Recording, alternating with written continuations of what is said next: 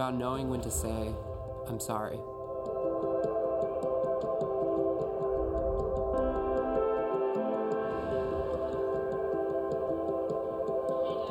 It's about making the decision to choose what's more important. No, wait. This can wait.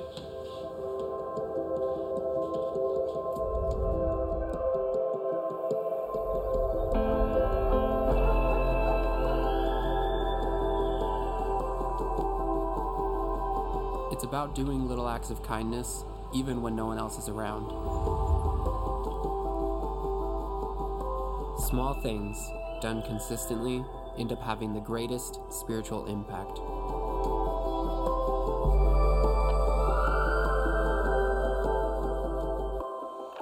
Well, good morning. Is there anybody else here who is so excited that the weather forecast has an 8 in the middle of it or in the front of it, right? Fantastic. My parents just left to go back to California the day that it stops raining, and so they missed all of the great stuff. Well, if I haven't met you yet, my name is Brian Steele. I'm a small group pastor here at Christ the King. It's my job, along with Pastor Kevin and Ryan, we get to help people feel like small family in this big, big church, and if you'd like to talk to me about that sometime, I'd be glad to do that. Well, as Brian said, we're concluding the series about small things. And the big idea of this whole series is this: small things, done over a long period of time, create the biggest impact. When we read Jesus' teaching about the kingdom of God, his parables, they fit this theme really well. Matthew 13, Jesus has 3 parables in particular. He compares his huge kingdom to these small things. He starts with a mustard seed, which is the smallest. It's a tiny little seed, but he says it grows into the biggest tree in the garden. He also compares his kingdom to yeast. It's like leaven and bread. It's practically invisible, but it transforms the whole lump of dough. And then he says that his kingdom, his big kingdom, is like this tiny little pearl, kind of hidden away in this clam, all slimed up, but is valuable beyond anything else. But there's something more in these kingdom parables that remain hidden unless we understand a little bit about Jewish culture in the first century. So if you were a Jewish farmer in the first century, you hated mustard plants because it was like this noxious weed. Right? You'd be ripping them out. And how many of you have like horsetail in your, right? You know they're so obnoxious you want to rip it out. That was the mustard plant to the Jewish farmer. Yeast in bread was totally unwanted. It was considered like a mold. So remember back to the time where you really wanted a hamburger and there was that bun sitting in your shelf for like 3 weeks and you finally take it out of the pack and it's a little bit green, it's a little bit blue. Yeast was not wanted in their bread.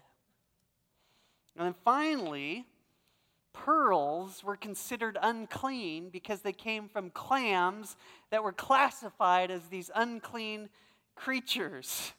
So we have a mustard plant that was noxious, yeast that was unwanted, and pearls that were dirty. The Apostle Paul writes a letter to this people in Corinth, and he carries the same theme. And I want you to look at this passage in 1 Corinthians, and we're going to see God chooses small things. Not only the small things, but the things that are unwanted, that are dirty, that are insignificant, that are cast away. So Paul says this: God chose what is foolish in the world to shame the wise. God chose what is weak in the world to shame the strong. God chose what is low and despised in the world, even the things that are not, to bring to nothing things that are, so that no human being may boast in the presence of God. Now, I think that if Jesus was doing his public ministry today, 21st century instead of first century, I really believe he would tell a kingdom parable that went something like this. I think he would say, the kingdom of God is like a clown car driven by bozos. You're skeptical, but let me prove to you why I think that would happen. Think about clowns. They're obnoxious, unwanted, a little bit unclean. Does that remind you of anything? And if you're a clown professionally, I'm so glad that you're here. There's always a place for you at Christ the King. But really what he's saying is it's good news. That if you're not tall, brilliant, with rugged good looks, like if you're not Todd King, okay, there's a place for you in the kingdom story. The things and the people that are obnoxious, unwanted, unclean, foolish, weak, the small things, the small people. God is using these people in particular to advance his kingdom. And what we're going to do today is we're going to look at the whole story arc of Scripture. I hope you brought your running shoes and some Gatorade, and remember those little gummy chew things, because we're going to sprint from Genesis to Revelation and look at the story of the kingdom in the Bible. And the whole Bible is about one storyline. It's about the kingdom of God. And what we're going to find is that his kingdom is available and advances through small, discarded people who many consider unclean and weak. So, my life verse, I actually consider a type of a clown car, right? Going back to the clowns. The clowns keep pouring out and out and out of the clown car. Raise your hand, please, if you know what I'm talking about, so I'm not the only. Okay, you know what a clown car is. This next passage is my life passage, is the clown car of Scripture, because all of the story of the Bible pours out of this. It's found in Matthew chapter 13. And Jesus says this: the kingdom of heaven is like a treasure hidden in the field that a man finds and covers up. And then in his joy goes and sells all that he has and buys that field. And I've brought this box here that actually belongs to my mother-in-law, so I have to take really good care of it. But he's saying the kingdom is like some box that's hidden in the field, dirty, discarded, unnoticed, small, overlooked. But in that box is something that's worth more than everything you have. And I think it's a fair question. If Jesus were here to say today, don't you think it's a fair question to say, like, really, Jesus? Really? What's in that box is worth more than everything that I have? Don't you know I got Seahawks season tickets? Don't you know that? I actually don't, but if I did, like, would you be willing to trade the most treasured thing that you have for what's in this box? And what we're going to do as we go through the whole story from Genesis to Revelation is we're going to see what is the kingdom and why is what's in here worth more than everything that you have combined. So I hope you have your running shoes. We're gonna make this mad dash. This is gonna be fun. Part of what's inside this treasure box, there's big promises for weak, broken, lost people. There's 4 major promises that are part of the story arc that we're going to see. The Bible calls these promises covenants, and it's a little different than like in the grade school, right, where the one kid says, hey, I'll trade you your bologna sandwich for my Oreos, right? It's different than that level of agreement. Covenants were tools that one king, a powerful king, would use to advance his kingdom by dealing with somebody who's lesser and less powerful. So covenants in the Bible, they're instruments of a king to advance the kingdom's interest. And there's 4 big covenants that we're going to see are packed inside this box. The big surprise in the story of Scripture, this one kingdom story from Genesis to Revelation, the big surprise is this: God uses small people over a long period of time to advance his kingdom. Okay, are you ready? I really need you with me now, because once we take off, we're going to be going fast. Are you with me right now? Thank you. Excellent. It starts at the beginning in Genesis, and with the word, bam, all of creation comes into being. I wanted to know how many stars there are in the universe. So what do? I Google it. And Google tells me there's 1 billion trillion stars in the universe. So with a word, God creates 1 billion trillion stars. And that's the beginning of his kingdom. And in that kingdom then on earth, he sets Adam and Eve and he gives them a job. He says, I want you to have dominion, which means I want you to rule and reign on my behalf. He's asking Adam and Eve to be under kings. So there's God, creator, king, and he says, Adam and Eve, you're going to be under kings. I want you to steward this and take care of it for me. I want you to manage it on my behalf. He's handing the keys to Adam and Eve of responsibility. Okay, are there any parents of teenagers in the room? Anybody? Do you remember how terrifying that was when you gave your teenager the keys to the car for the first time and you sit in the passenger seat? It's terrifying, right? And God's doing that at the beginning of creation. He's saying, Adam and Eve, I want you to rule and reign on my behalf. I'm giving you the keys. It's kind of a bad idea, right? But we do it anyways. Teenagers driving, okay? And what happens in this story? There's a rebellion. Adam and Eve, the sin, or what we call the fall, it's more than just, oops, I ate the wrong fruit. What happens is a rebellion against this order of rule and reign. Adam and Eve say, I don't want to be under king, I want to be over king. They rebel. They usurp. And from that, with the help of a little snake in the story, is the kingdom of darkness. And now in the story, there's two competing kingdoms. There's a kingdom of dark and there's a kingdom of light. And as we go from Genesis to Revelation, we're going to see there's a war and a battle between these two kingdoms of light and dark.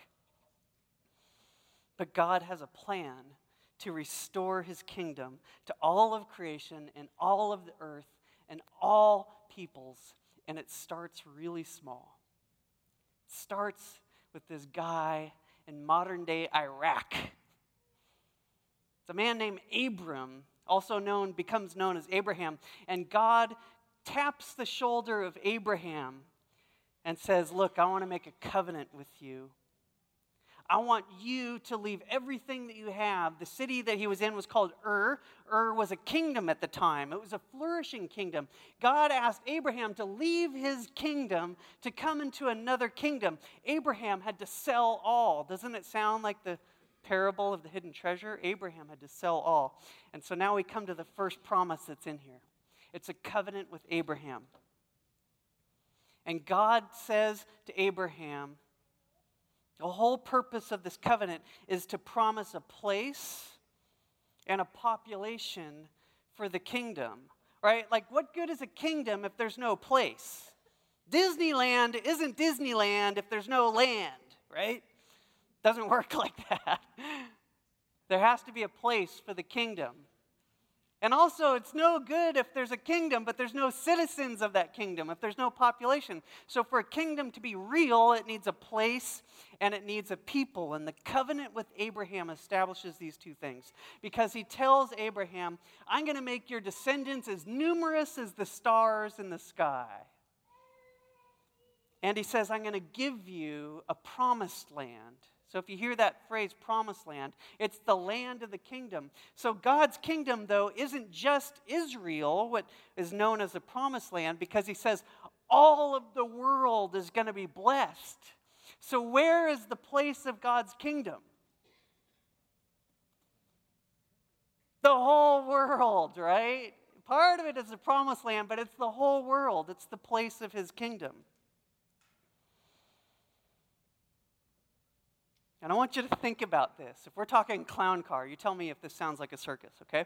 God chose what today would be an Iraqi to establish a family of Israelis, and from that, they're going to bless the whole world. How's that working out? Right? It's kind of a recipe for disaster, actually. But what we see, this is part of the kingdom. It's a clown car. It doesn't make sense. It seems foolish and weak. But God uses small people over a long period of time to establish his kingdom.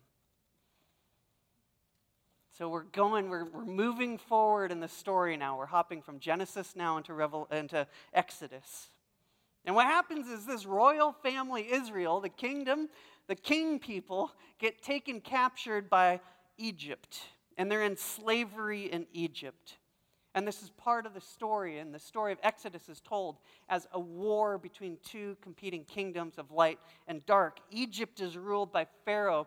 He's likely the most powerful king on earth at the time. So what does God do?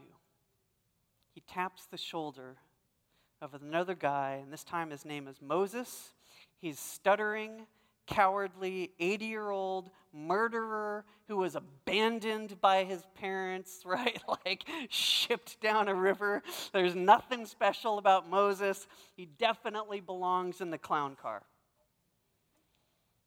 And God uses small people over a long period of time to advance his kingdom. So God, working with Moses, eventually gets the people free. They leave. It's an exodus from Egypt through the waters, finally into the desert. And what does he do? He establishes a second covenant. This is the second big promise or covenant that's part of the treasure story, the kingdom. Remember, every covenant is specifically used by a king to advance the interest of his kingdom. So what does this covenant do? God takes Moses to a mountain, and he gives them a bunch of laws. What are these laws? Go ahead. Just name a few. Go ahead. Yep.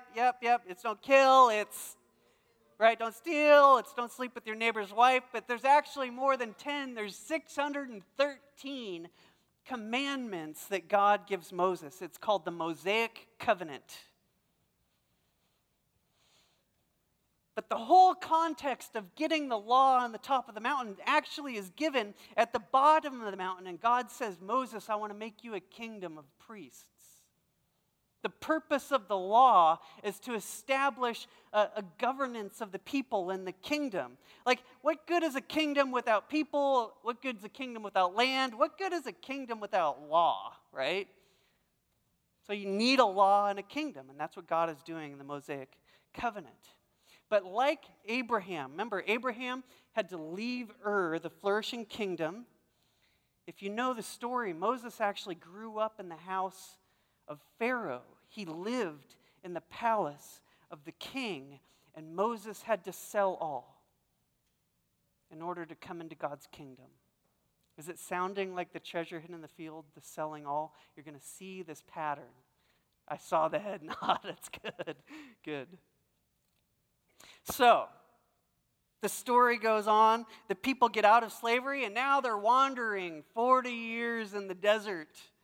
They're supposed to go to the promised land, but there's rebellion. And they're wandering in the desert. And the time of their wandering, right? Like every king has a home. What's the name of the king's home? What do you call that?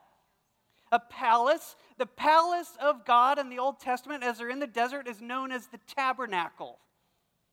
Every palace has a throne room. The throne room in the tabernacle is called the holiest of holies, good, and every king sits on the seat. The name of that seat that the king sits on is it's a throne. And what's the throne in the tabernacle in the holiest of holies? It's the ark. The ark is a throne. It's called the mercy seat. It's the place where the king sits down. But this is a circus, right? I'm going to keep bringing you back to that. You think about the circus now, there's this group of people and they set up the tent and they tear it down and they move it to the next place and they set it up and they tear it down and they're pounding tent pegs and it's not fun work and they're making the rides go and we call those people carnies. Well, God had carnies.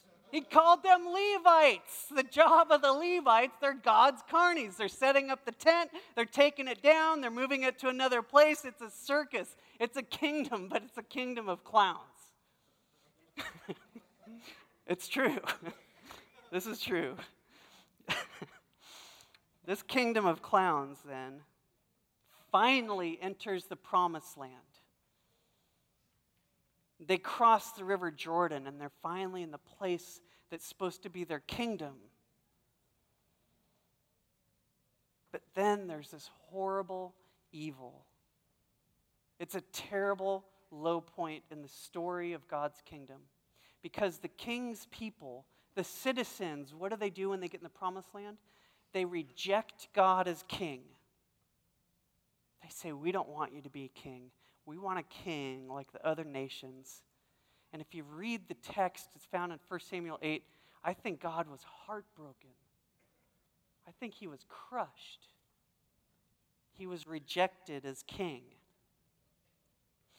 So God says, okay, you don't want me as king, I'll give you another king. He calls this guy named Saul. He's tall, he's good looking, he's from a great family. Again, think Todd King, but that's not it. His name is Saul. And to signify that he's the new king of this kingdom, they take some oil and they dump it on his head, and we call that an anointing. He's the anointed one. In Hebrew, in the language of Hebrews, he was Mashiach. He's a Messiah, an anointed one. That same word in Greek is he's a Christ. So Saul is the first Christ to rule over this kingdom, an anointed one, a Messiah. He's a Christ. But Saul, this Christ, rebels against God, and instead of saying, being the under king, Saul wants to be the over king. So Saul is rejected as king. So God starts again and says, okay, that didn't work. We're going to call another guy, and this time he's picking the runt of the litter. This is the dude who's the youngest of a family. And what's his name?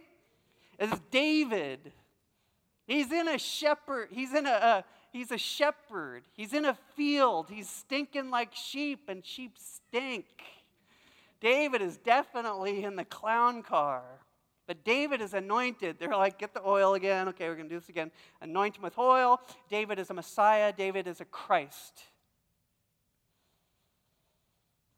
In many respects, David was foolish and weak and even despicable at some times.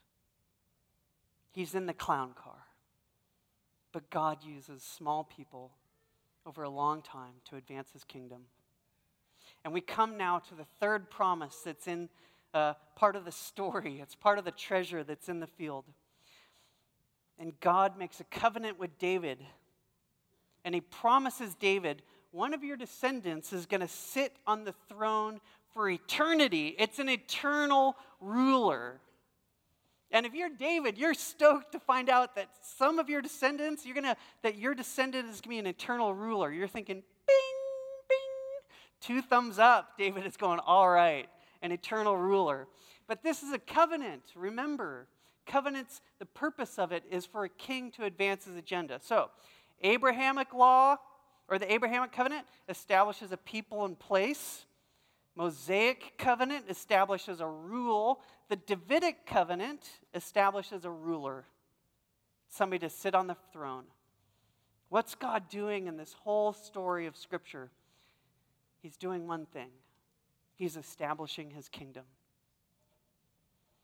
David, though, like Abraham and Moses, remember, they had to leave a kingdom to come into God's kingdom. And at one point, David was in the palace of Saul, and he has to leave that. He actually has to flee for his life because King Saul is chucking spears at him.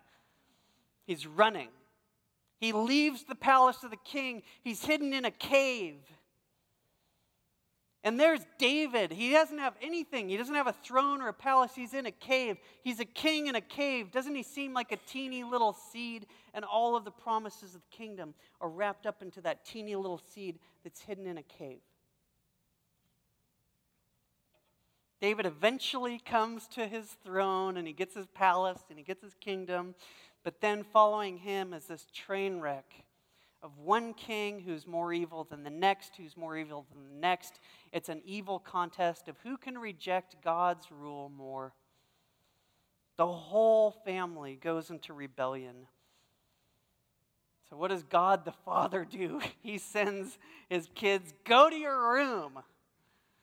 It's called the Babylonian exile. He takes them out of Israel. He uses the nation of Babylon, King Nebuchadnezzar. Go to your room. It's a punishment. It's an exile.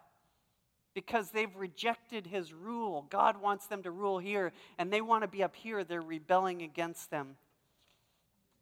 So the royal family is in exile.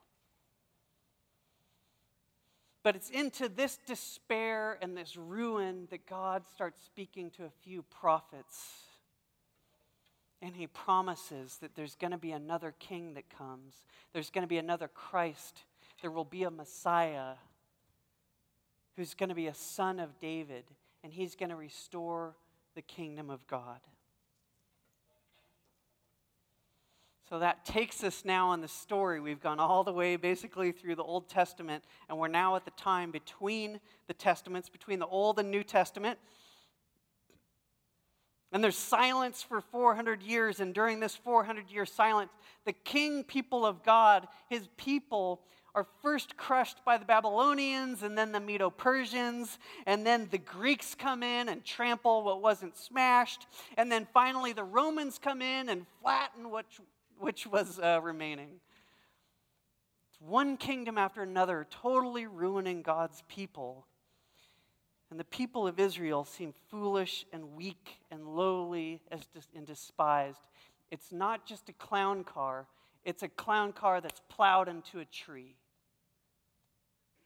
This is tragedy. This is despair. This is hopelessness.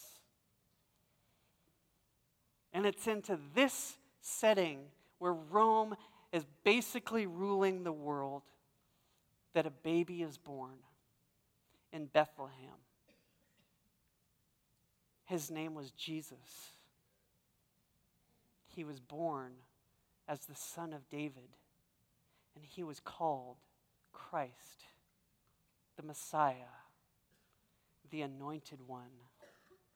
And I want you to think about it. I want you to picture this little baby in a manger, and he's like a seed. He's like a pearl. He's practically invisible, like leaven. And all of the hopes for all of the kingdom, not just for Israel, but for the blessing of the whole world, are wrapped up in this tiny little baby.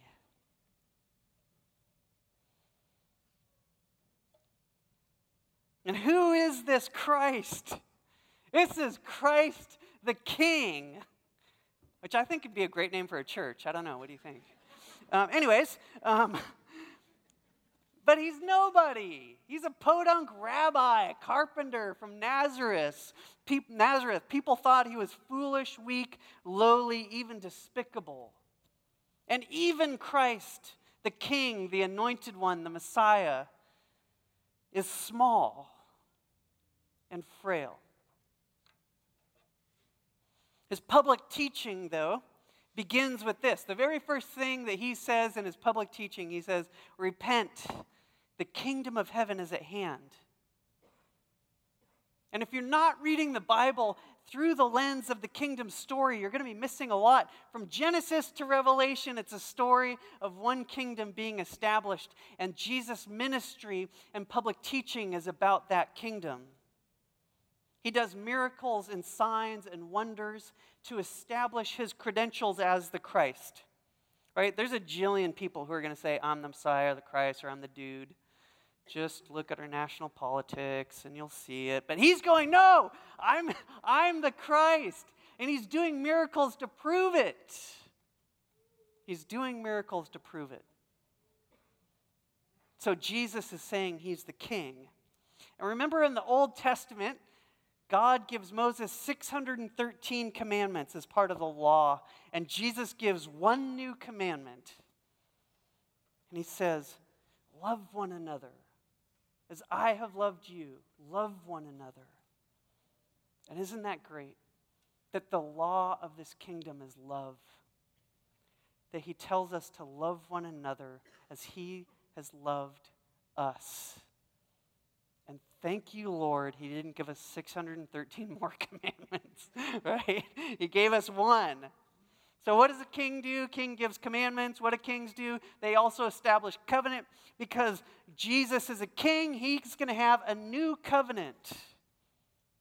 Because he's a king. And so in his upper room with his best friends, his disciples, On the evening that he was betrayed, he takes bread and says, "This is my body given for you." And he takes wine and says, "This is my blood of the new covenant." And we're coming now to the fourth covenant that's part of the treasure that's hidden in the field, that's telling the story of the kingdom. And Jesus' new covenant is celebrating today's present kingdom. And it's anticipating the future fulfillment of that kingdom. And this is good news. The good news isn't just that Jesus died on the cross, believe in him, your sins are going to be forgiven, you go to heaven. This is the good news. This whole story of all of the kingdom is the good news that Christ is the King. We call it communion. Did you know that every time you take communion and you're taking the bread and you're taking the wine, that you're taking part in a kingdom covenant? Did you know that? I didn't know that until kind of recently. That's why I'm so excited about it. And Jesus is like Abraham and Moses and David, and they had to leave their kingdom. And Jesus had to leave the throne room of heaven. He sells everything so he can acquire a treasure. And we're that treasure. He sold all. He left a kingdom so he can acquire a kingdom. As the story goes, in the end of the Gospels, you read that the king is killed. And he's put on a cross. And the inscription above his head on the cross, it's the crime that he was accused of. He was accused of insurrection against Caesar. It says, "Jesus of Nazareth, King of the Jews." He's killed as an insurrectionist. And I find this really fascinating. So the cross was an instrument of torture used by Rome in order to squish rebellions. The people who were rebelling against Rome were publicly humiliated and killed in the most brutal way so the rebellion could be squashed. And God uses this same cross to squash the rebellion of the kingdom of darkness. Isn't that interesting? Super interesting. The king is buried. He's put in a cave, his lifeless body. He's like David, who was a king in the cave. And there's Jesus in the grave. His dead, lifeless body is there. And he must have seemed like a tiny little seed. All of the hopes of the kingdom were wrapped up in that little cave, like a pearl inside of a clam.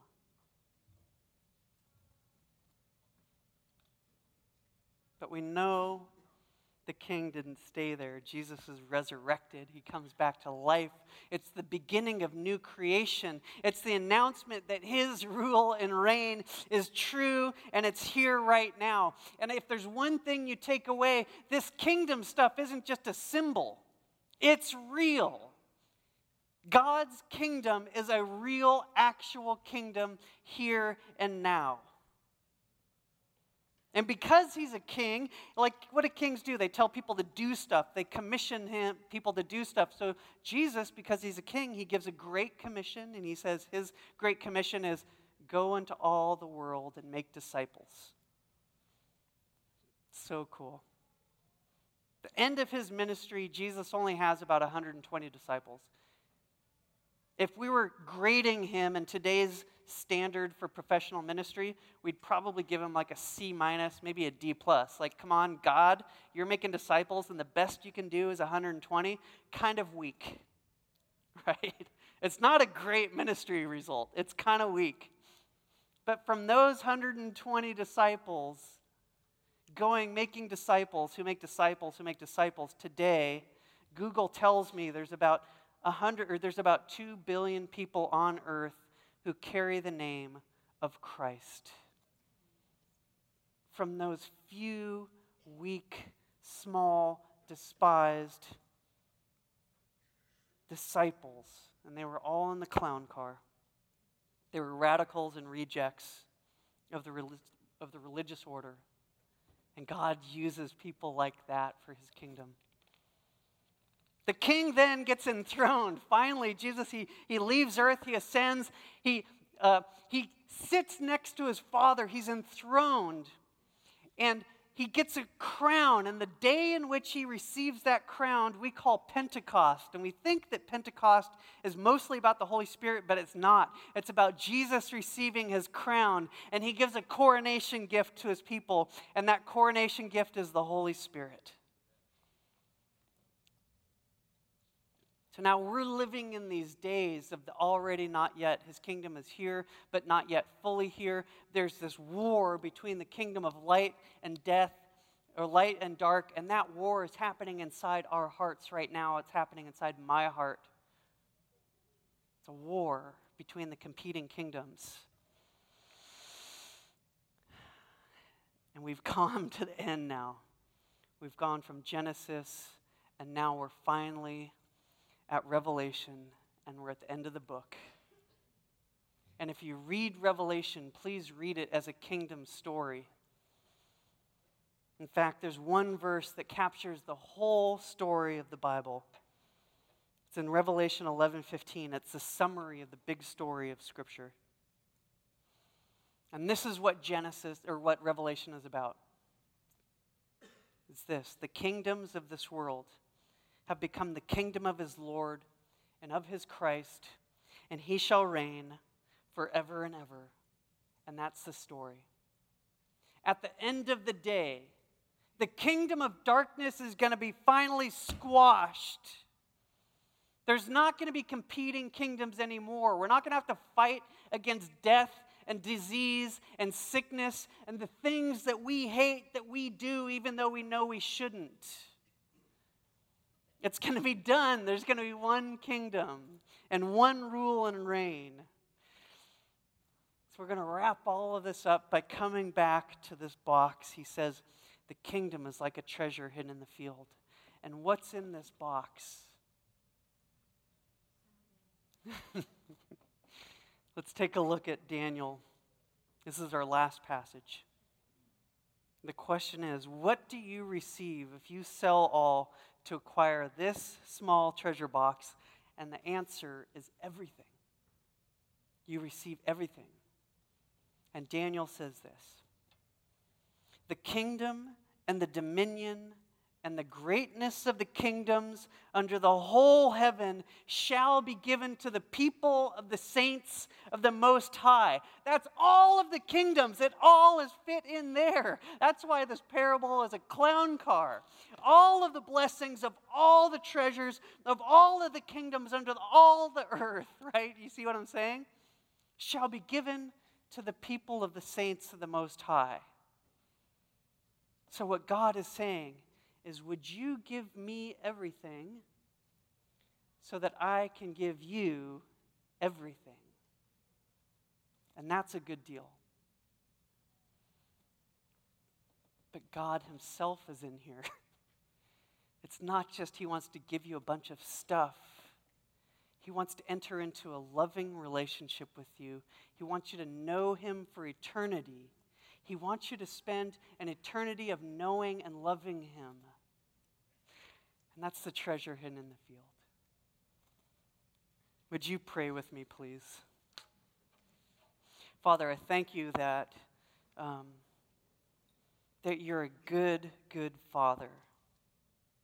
That there's not one single person in this room, you don't fully know their story.